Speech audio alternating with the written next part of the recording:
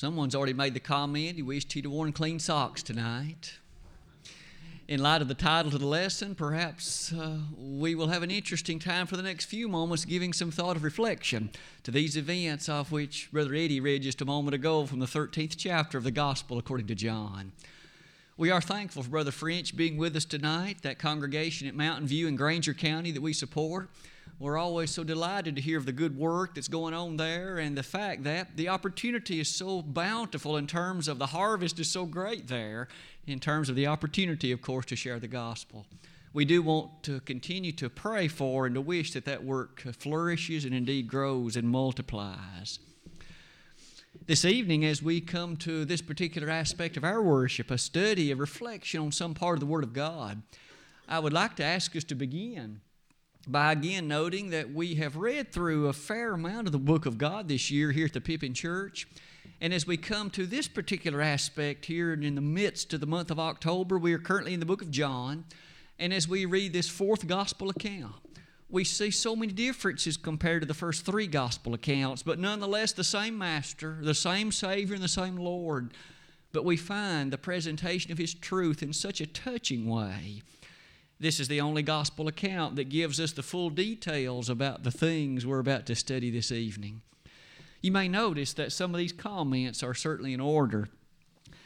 Sometimes unexpected events can often bring such memories.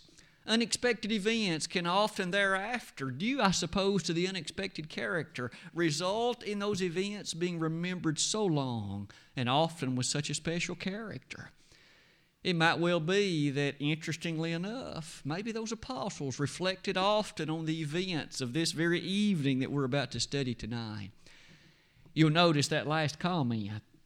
This unexpected truth, this teaching that the Lord set before them, He did so not just by word of mouth, but He did so in the events, of course, that we're about to study. Let's turn the slide to the next one and begin to look with some care and some detail at the features set before us in this inspired gospel account. I've entitled it simply The Setting. It was Wednesday evening of that Passion Week of our Savior. It was a rather monumental set of events that given night, for as you and I well know, that very next morning He was to be nailed to the cross. It was a rather amazing set of things, truly. Remarkably enough, as we look at the events set before us in Matthew and Mark and Luke and in John, all of them converge to tell us that the events were rapid-paced. One thing after another as the Lord taught, and as He brought before the audience of many other things, He also, among those things, brought us to this event. The Lord already that day had made some preparation and plans. He had in fact sent Peter and John to make ready for the observance of the Passover that evening. As He did that, you and I know well that that immediately brings us to consider a number of other additional features. Ever since the days of Exodus chapter 12, the people of God had celebrated, of course, the Passover. It was always in that right according month of the year. You and I even remember that on the 10th day of the month, they took up a lamb and kept it up until that 14th day of the month. At even, they were to slaughter it, celebrate it maybe with a household next door, but it was to be kept in haste. It was to be prepared and observed very quickly that night. Interestingly enough, you notice Jesus celebrated the Passover with His apostles that evening as they were assembled in that upper room.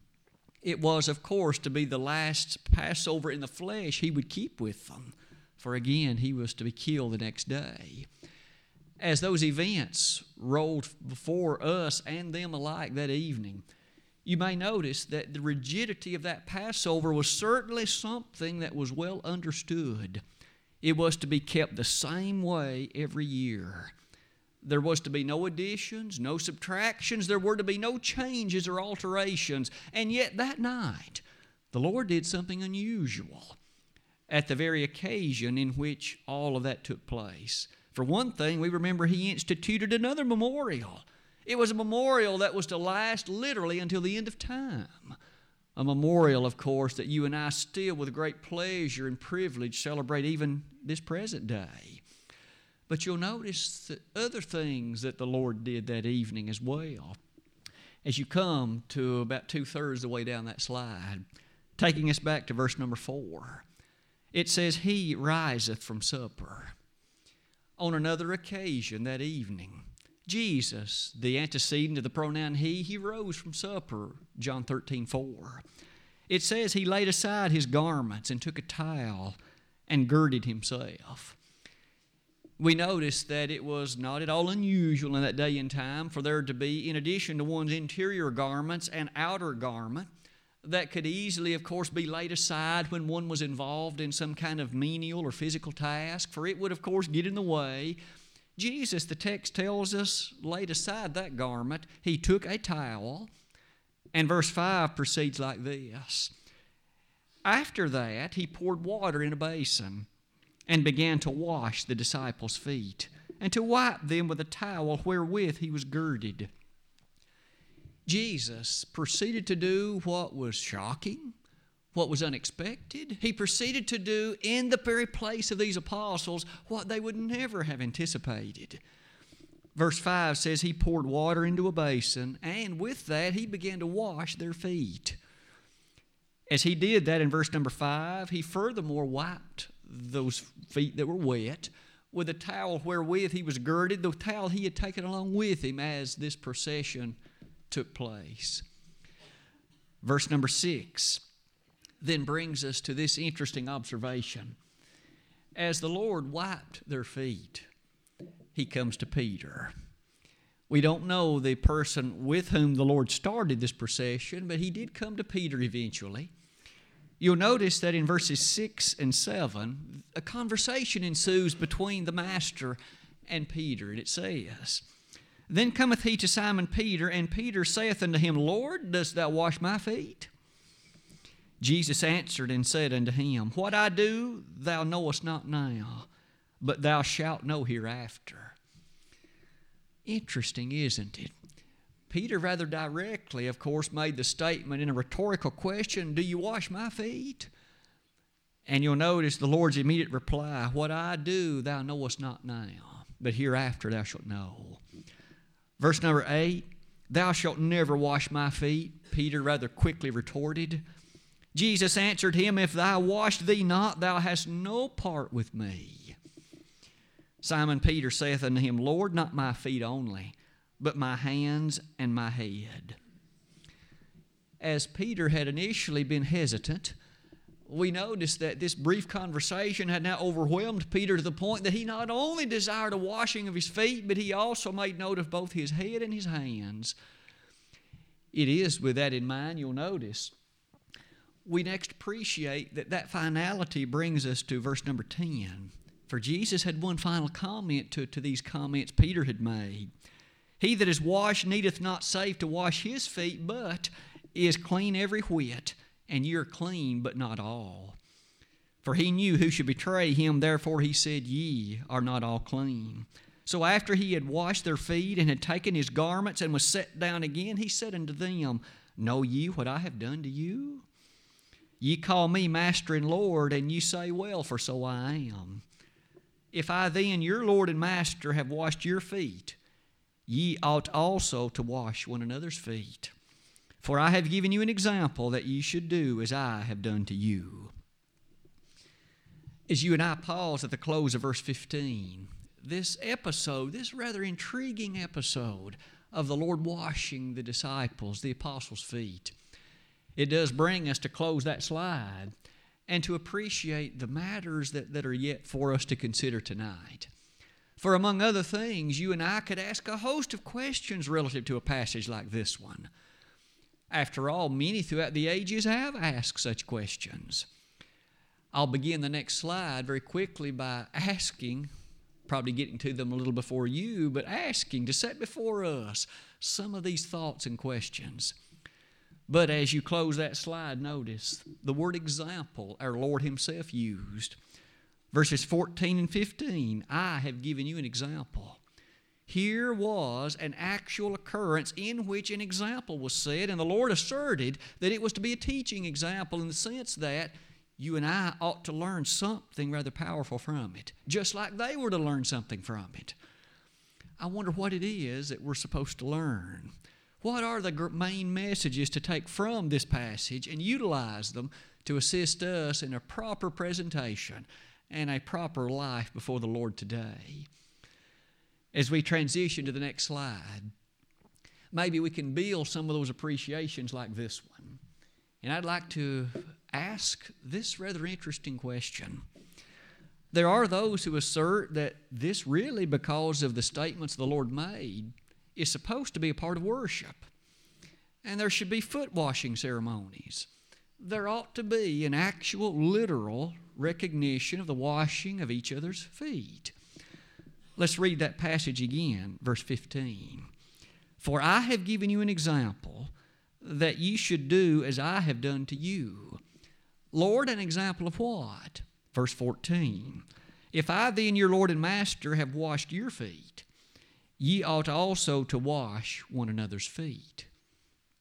And therefore, it might be then easy to appreciate the fact, should you and I seriously entertain the regular and the real occurrence in which we wash each other's feet as a part of a worship service. That kind of question could well be answered by many in our world, and in fact, I would ask you to notice there are many who use those two verses you and I read as a firm affirmative, that is supposed to be a part of worship. The Lord said so, didn't He? Or did He? I've listed for you some exact examples. In fact, you'll notice that the Catholic tradition, of course, places a high correspondence to this. On their Maundy Thursday services, there's always a foot washing ceremony. In fact, as you and I sometimes observe the events that take place on that Maundy Thursday, it is such that the Pope himself will allow a foot washing to take place with respect to his feet, and often partake of it also with respect to others. But the Catholic tradition is by no means the only one. In fact, I would quickly list for you the Free Will Baptist tradition is such that, again, they typically place a high priority and a high degree of concern relative to a foot washing service. Maybe we could even do one better than that. The Primitive Baptist movement is such that, again, this is a very cardinal part of that which they teach, the literal exposition of the washing of feet. I say all of that to say you and I will attempt this evening to make a study of this passage and to ask, is that what the Lord intended? If so, you and I clearly have been in the wrong. But if that is not what the Lord intended, then you and I should have an earnest desire to ask, what was the Lord teaching? And what is that example that He set before them that day, and one that frankly lives powerfully still even today? Let's build that set of considerations like this. First, a careful observation of some of the words utilized in the passage itself. I would call to your attention verse 15. It says, for I have given you an example, that ye should do as I have done to you. Twice in that verse, there is the word ye, the word you. The first thing that you and I might observe immediately is in the ancient Greek passage, in the Greek text that's before us, and even highlighted in some translations as you and I look with care at them, is this observation. That pronoun is first person singular. The Lord was not talking to a group of individuals as per se a church. He was talking to individuals, me and you personally. He was not referring in this passage to those matters touching a corporate activity of the church. But not only that, consider this with me. You'll notice that Jesus, very intriguingly, it says in the Greek text, washed both of the feet of each of these disciples. 2 feet for each person.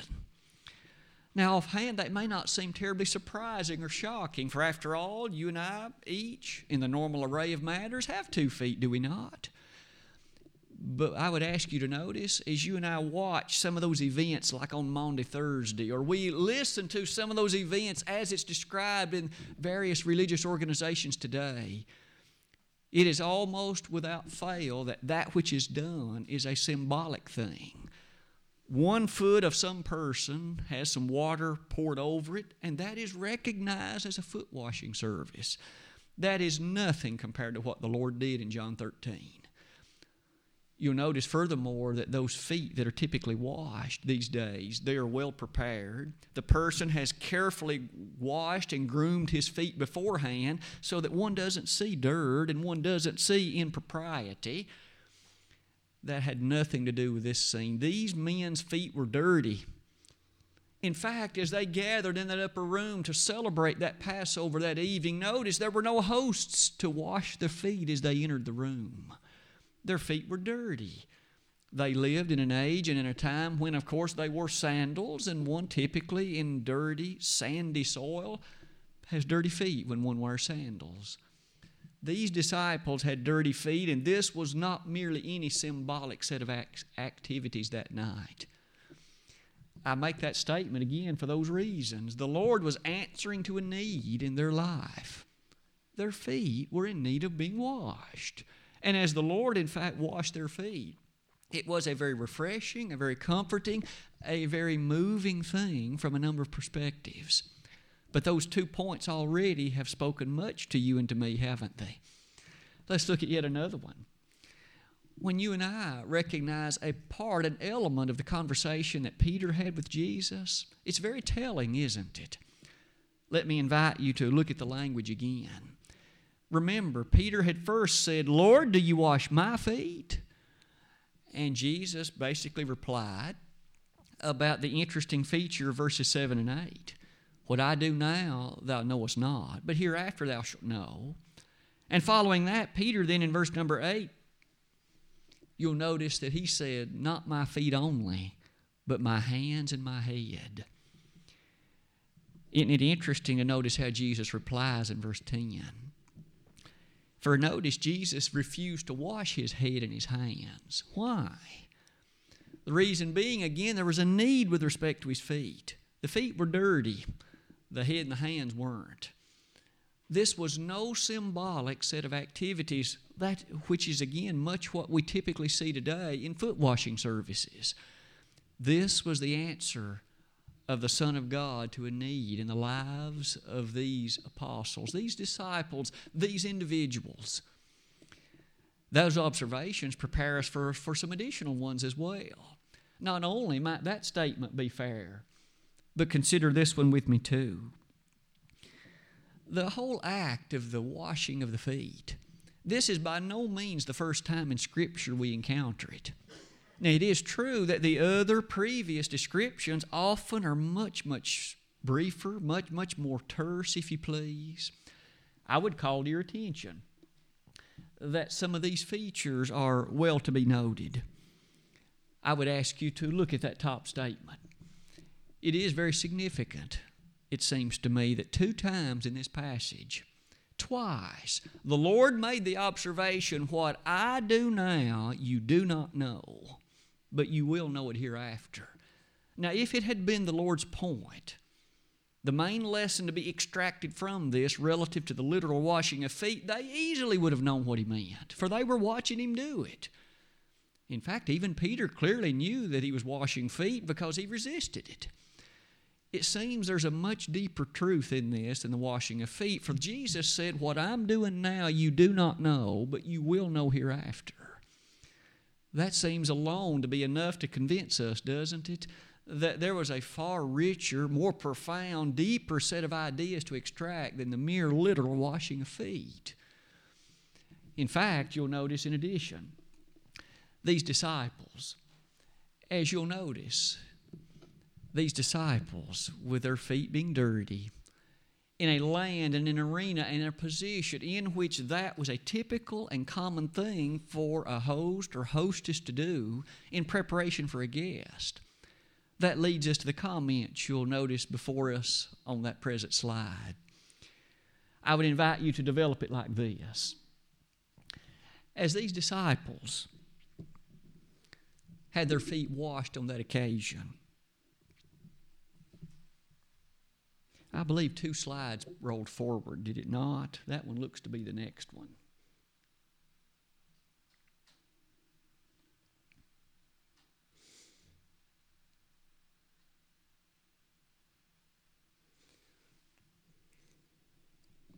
those comments in light of the washing of the feet on this occasion. I would ask you to put together some of those things we've just commented. First, the Lord said, you do not understand at this point. Second, He refused to wash the head and hands of Peter. Thirdly, He identified in relation to the events, again, first person, singular in terms of the pronouns used. As you and I pull all that together, we notice there's only one other occasion in all the New Testament when the washing of feet is mentioned. Only one. It occurs in 1 Timothy chapter 5, verses 10 and 11. It is on that occasion that we find this description, and perhaps you are familiar with it with me. It's a scene in which Paul is making statements relative to the widows indeed there in the vicinity of Ephesus. And as Paul made reference to them, remember, if they met certain criteria, they could be taken into a number, and there the church could provide for them or care for them or ensure that their needs were met. Notice again the word need. And that takes us right back to this scene.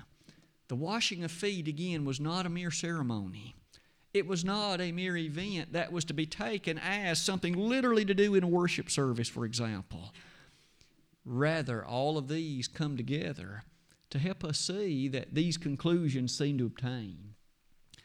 The washing of feet, as you'll notice at the bottom of that slide, the washing of feet was an activity designed to set before them the imperative as servants of God to be willing to meet the needs of others, however those needs may present themselves. Sometimes it may be a need relative to something that's not terribly appetizing or not terribly pleasant or not terribly convenient. To wash someone else's feet, if that was the need that needed to be set forth, you and I as individuals should not consider ourselves too good to do it. We shouldn't consider ourselves too high, too lofty, too elevated to even consider assisting someone else in that way if that was the need that needed to be met. You and I could extend that list, though extensively, couldn't we? In fact, as you'll notice at the bottom, any particular act that could well serve then to aid someone else in terms of carrying out the matters of the law of Christ, that could fill in easily in place of the washing of feet. What was it the Lord said in Matthew 10? If anybody gives a cup merely of cold water in my name, God says He will look with pleasantness and will look with appropriateness on that which is done. There, would you and I consider it beneath us to give someone water to drink? Would we look upon that as being beneath our dignity? That's the very lesson that this matter in John 13 is intended to do away with. If Jesus could Himself happily, willingly wash the feet of those apostles, He said, this is what I'm teaching you. And you suppose that they would fully understand that only after the events of the next day? When He Himself would go to a cross, when He Himself, though Lord and Master He was, when He would stoop in humility to the point of going to the cross, not for His sins, but for all of theirs. And He would submit to a Roman scourging, and He would submit to a Roman crucifixion, and He would submit, of course, to death. No wonder He said, it is finished in John 19:30, and no wonder you and I can see in this the tremendous and grand truth of humility as it relates to service in the kingdom of God. As you and I build those thoughts further, it seems we've already answered one of our main questions. It is not a part of worship to wash feet. These today who think that it is have missed the point of John 13. As you and I develop it like this, look at some of these lessons, these observations that might, in addition, be noted. First of all, might I ask you to reflect with me on the mental state of the apostles. How often had we seen it prior to the events of John 13? I would simply bring you to note this. More than once, those apostles had fussed and quarreled and argued about who would be the greatest in the kingdom. Remember, the Lord on one occasion, as they were discussing, it was far distant from him, so he couldn't literally hear, but he could read their mind. And he thus brought before them Matthew 18, verses 3 and 4. There he brought a little child and set it before him and said, if anyone will be converted and become as this little child, he'll be the greatest in the kingdom. But he went on to say, unless you're willing to be converted and become as this little child, then you'll notice as he taught about humility and as he taught about the recognition of putting away one's errors and arrogances, the Lord taught very explicitly, did he not, about the nature of humble service in the kingdom. There was another occasion in Mark chapter 10 when they again were fussing about who'd be the greatest in the kingdom. That partly was prompted by James and John, remember, who their mother came and said, I want my sons to sit on your right hand and on your left in the kingdom. Jesus said, what you've asked is not mine to give. The Lord pointed out to them that, can you be baptized with the baptism I'm baptized with? Those apostles, the others, became a bit jealous and angry of Peter and John for asking for such a position of elevation. But you'll notice that the Lord used that in verse number 45 of that chapter to teach. The Son of Man came not to be ministered unto, but to minister and to give his life a ransom for many. The Lord came to serve, and he's taught you and me to do the same, didn't he? There shouldn't be anything then that's beneath your dignity and mine to assist another in terms of needfulness in the terms of the kingdom. If it's washing their feet, cleaning their gutters, sweeping their back porch, you and I as Christians should happily be willing to do it. The Lord taught us that very message, did he not, in relation to the washing of feet. As you come next, you'll notice you and I recollect something about the Good Samaritan of Luke chapter 10. There was a scene, wasn't it, where a man found himself in a very dire predicament. He'd been beaten and robbed and left for half dead. A couple of religious people passed by on the other side and didn't do anything but look at him. One of them was a priest, one of them was a Levite. But thankfully, a Samaritan came by. One would have thought that the Samaritan would be the least likely to help. And yet, he poured in ointment and poured in various helpful matters in terms of the man's wounds, took him to an inn by appropriate measure, paid for him to stay. We notice the Good Samaritan was the very one who was a neighbor to that man. Wasn't that the point the Lord asked? Who was neighbor to the wounded man? And that lawyer responded by saying, the one that showed mercy. And then Jesus closed it in verse 37 by saying, go and do thou likewise. Whether it be the washing of feet, notice the example that as you've seen me, you should be willing to do it too. You'll notice perhaps finally a plethora of passages that speak to the occurrence and the reality of humility. We do live in an age and a time when humility sometimes is difficult to appreciate, isn't it? Each one wants his rights. I demand my rights, sometimes we hear them say on the news or at least other avenues of media. And there are others who are so quick to say, I will not be treated this way. That's beneath me. And hence they refuse certain activities or they consider other things inappropriately beneath their education and their position, their schooling, if you will. But here was the Son of God, the very Son of God, by far the greatest to ever walk this planet. And yet he was happily willing to wash their feet because they needed it. It was not a show by any stretch of the imagination. Nothing like those things we often see today when Maundy Thursday rolls around and there's this spectacle with cameras around. This was not a show. The Lord, as he taught the events surrounding the washing of feet, the mentality that should be yours and mine in the kingdom to be willing to help, to meet the needs of others. No wonder some of these verses come before us. James chapter 4, verse 10, where we're reminded about the needfulness of how God looks upon humility. Humble yourselves in the sight of the Lord, and he shall lift you up. So when you and I are willing in condescending character to come before another and offer assistance and helpfulness, God says, when I observe that humility, I will lift you up. Or as you and I notice in 1 Peter 5, verse 6, a little bit later further in the New Testament, even Peter makes note again about the impressiveness of humility. Isn't it a bit interesting to notice that the very one who wrote the book of 1 Peter is the very one here in John 13 who initially resisted, and the very one who ultimately begged the Lord, not only my feet, but my hands and my head as well, to meet the needs then of a situation like that one?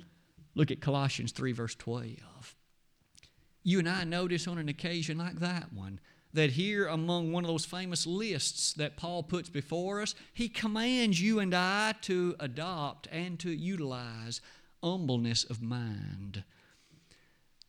When you and I give thought to those Christian graces of 2 Peter 1, or those works that you and I notice in Galatians chapter 5, those commended works, notice this list has in it humbleness of mind. Paul states it on that occasion as a straightforward requirement. No arrogance apparently will enter heaven. If you and I think that we're too good for certain things or we're unwilling for certain matters or helpfulness, we must be mighty cautious and mighty careful. For we notice their humility of mind is then characteristic of the Lord Himself. Let's revisit that scene in Philippians 2 for just a moment. Beginning in verse number 5 of that chapter, that amazing hymn, "Let this mind be in you, which was also in Christ Jesus." If the mind of Christ led Him in humility and in humbleness to set aside all pretension and all errors and to simply wash their feet, shouldn't you and I be willing to serve in the kingdom humbly, willingly, cherishing every opportunity that He gives us to serve? That text does go on in Philippians 2. "Let this mind be in you, which was also in Christ Jesus, who being in the form of God thought it not robbery to be equal with God, but made Himself of no reputation." Our day and time is one of noted reputation, isn't it? We want reputation, and quite often the world encourages it, it demands it. If you're anybody, you'll do this, that, or another. You'll drive this car. You'll have this kind of other clothing that you'll wear. And there isn't anything wrong with clothing and cars and houses. But if we allow ourselves to be exalted to the point where we are unwilling to humbly serve in the kingdom because we're too good for certain things, we're treading very dangerous territory. The washing of feet is a time-tested example that forever reminds us of those events, doesn't it? You might notice this. Christ's example and the happiness that it teaches there from that passage of Philippians 2 prepares us for that one last thought. It seems as though we certainly cannot miss one other feature. The washing of their feet. We've learned already tonight that it was a monumental example of humility. A monumental example of being willing to serve to the needs of another, whatever those needs would or might be. But Jesus did make one little statement, didn't He? There in verses 10 and 11. "He that is washed needeth not save to wash his feet, but is clean every whit. And ye are clean, but not all. For He knew who should betray Him, therefore said He, Ye are not all clean." You and I can easily see that this word washing is utilized with respect, of course, to cleanliness and used with respect to appropriateness in regard to service. In John 15:3, Jesus said, speaking there of cleanliness, "Ye are clean through the word that I have spoken." You and I are made clean by appropriate usage of the word, being washed by it, being washed with it, if you please. No wonder, in light of all those things, that closing thought on that slide, taken from John 15, verse number 3, being washed, of course, by Christ Himself. What about some thoughts of conclusion? Summary statements, if you will, about this evening's consideration of John chapter 13. First of all, we have learned very easily that the setting was certainly that very great night. That night in which our Savior made some final preparations for His death the next day. But among those preparations was an unforgettable teaching of humility. If you gentlemen recognize me as Lord and Master, and I'm willing to wash your feet, then in light of what you're about to see me do tomorrow, in light of the great sacrifice that I make for you, you be willing to love each other and serve each other in the kingdom. And you meet each other's needs, and you be there to weep with those that weep and rejoice with those that rejoice, to borrow the words of Romans 12:15. You furthermore bear ye one another's burdens and so fulfill the law of Christ, to borrow the language of Galatians 6 verse 2. As you and I look at all that, we've learned this was no part of a worship service, never was it intended to be. It was a lesson, again, about humility. No arrogance or airs of any kind. No reputation involved in this. Finally, we've seen it was a lesson encouraging them to be mere humble servants in the kingdom. I hope we've each been reminded about the blessing that's ours to serve as a Christian. The happiness that comes with that is highlighted in 1 Peter 4:16, isn't it? But if any man suffer as a Christian, let him not be ashamed, but let him glorify God in this name. To glorify God in the greatest of all names. As we come next Lord's Day, if it be the blessing of God, we will come to some of the final chapters in John. And as we do that, we'll see the embodiment of the humility we've seen tonight as the Lord trudges ever so strongly with great presentation toward Calvary. Tonight it might be that there is someone in the audience who has allowed the devil too much play, if you please, in your life. He's brought you to recognize, or so you think, a highness and a haughtiness that's not good. And others around you maybe see that and they recognize that has no place in right service to the Lord. If we could pray for your strength and your forgiveness and your encouragement tonight to return to a proper and right mentality of service to the Master, we'd be delighted to help you and to assist you. If, though, you are an alien sinner, one who at this point has never bowed the knee to Christ, why not do that tonight? The plan of salvation demands that you believe Jesus to be the Son of God, you repent of your sins, confess His name as the only begotten Son of God, and then simply, humbly, and with great desire be baptized for the remission of sins, Acts 2:38. If we could help you in that way tonight, we'd be delighted to do it. This hymn of encouragement has been selected, and now's a convenient time. If you'd like to come, why not now? While together we stand and sing.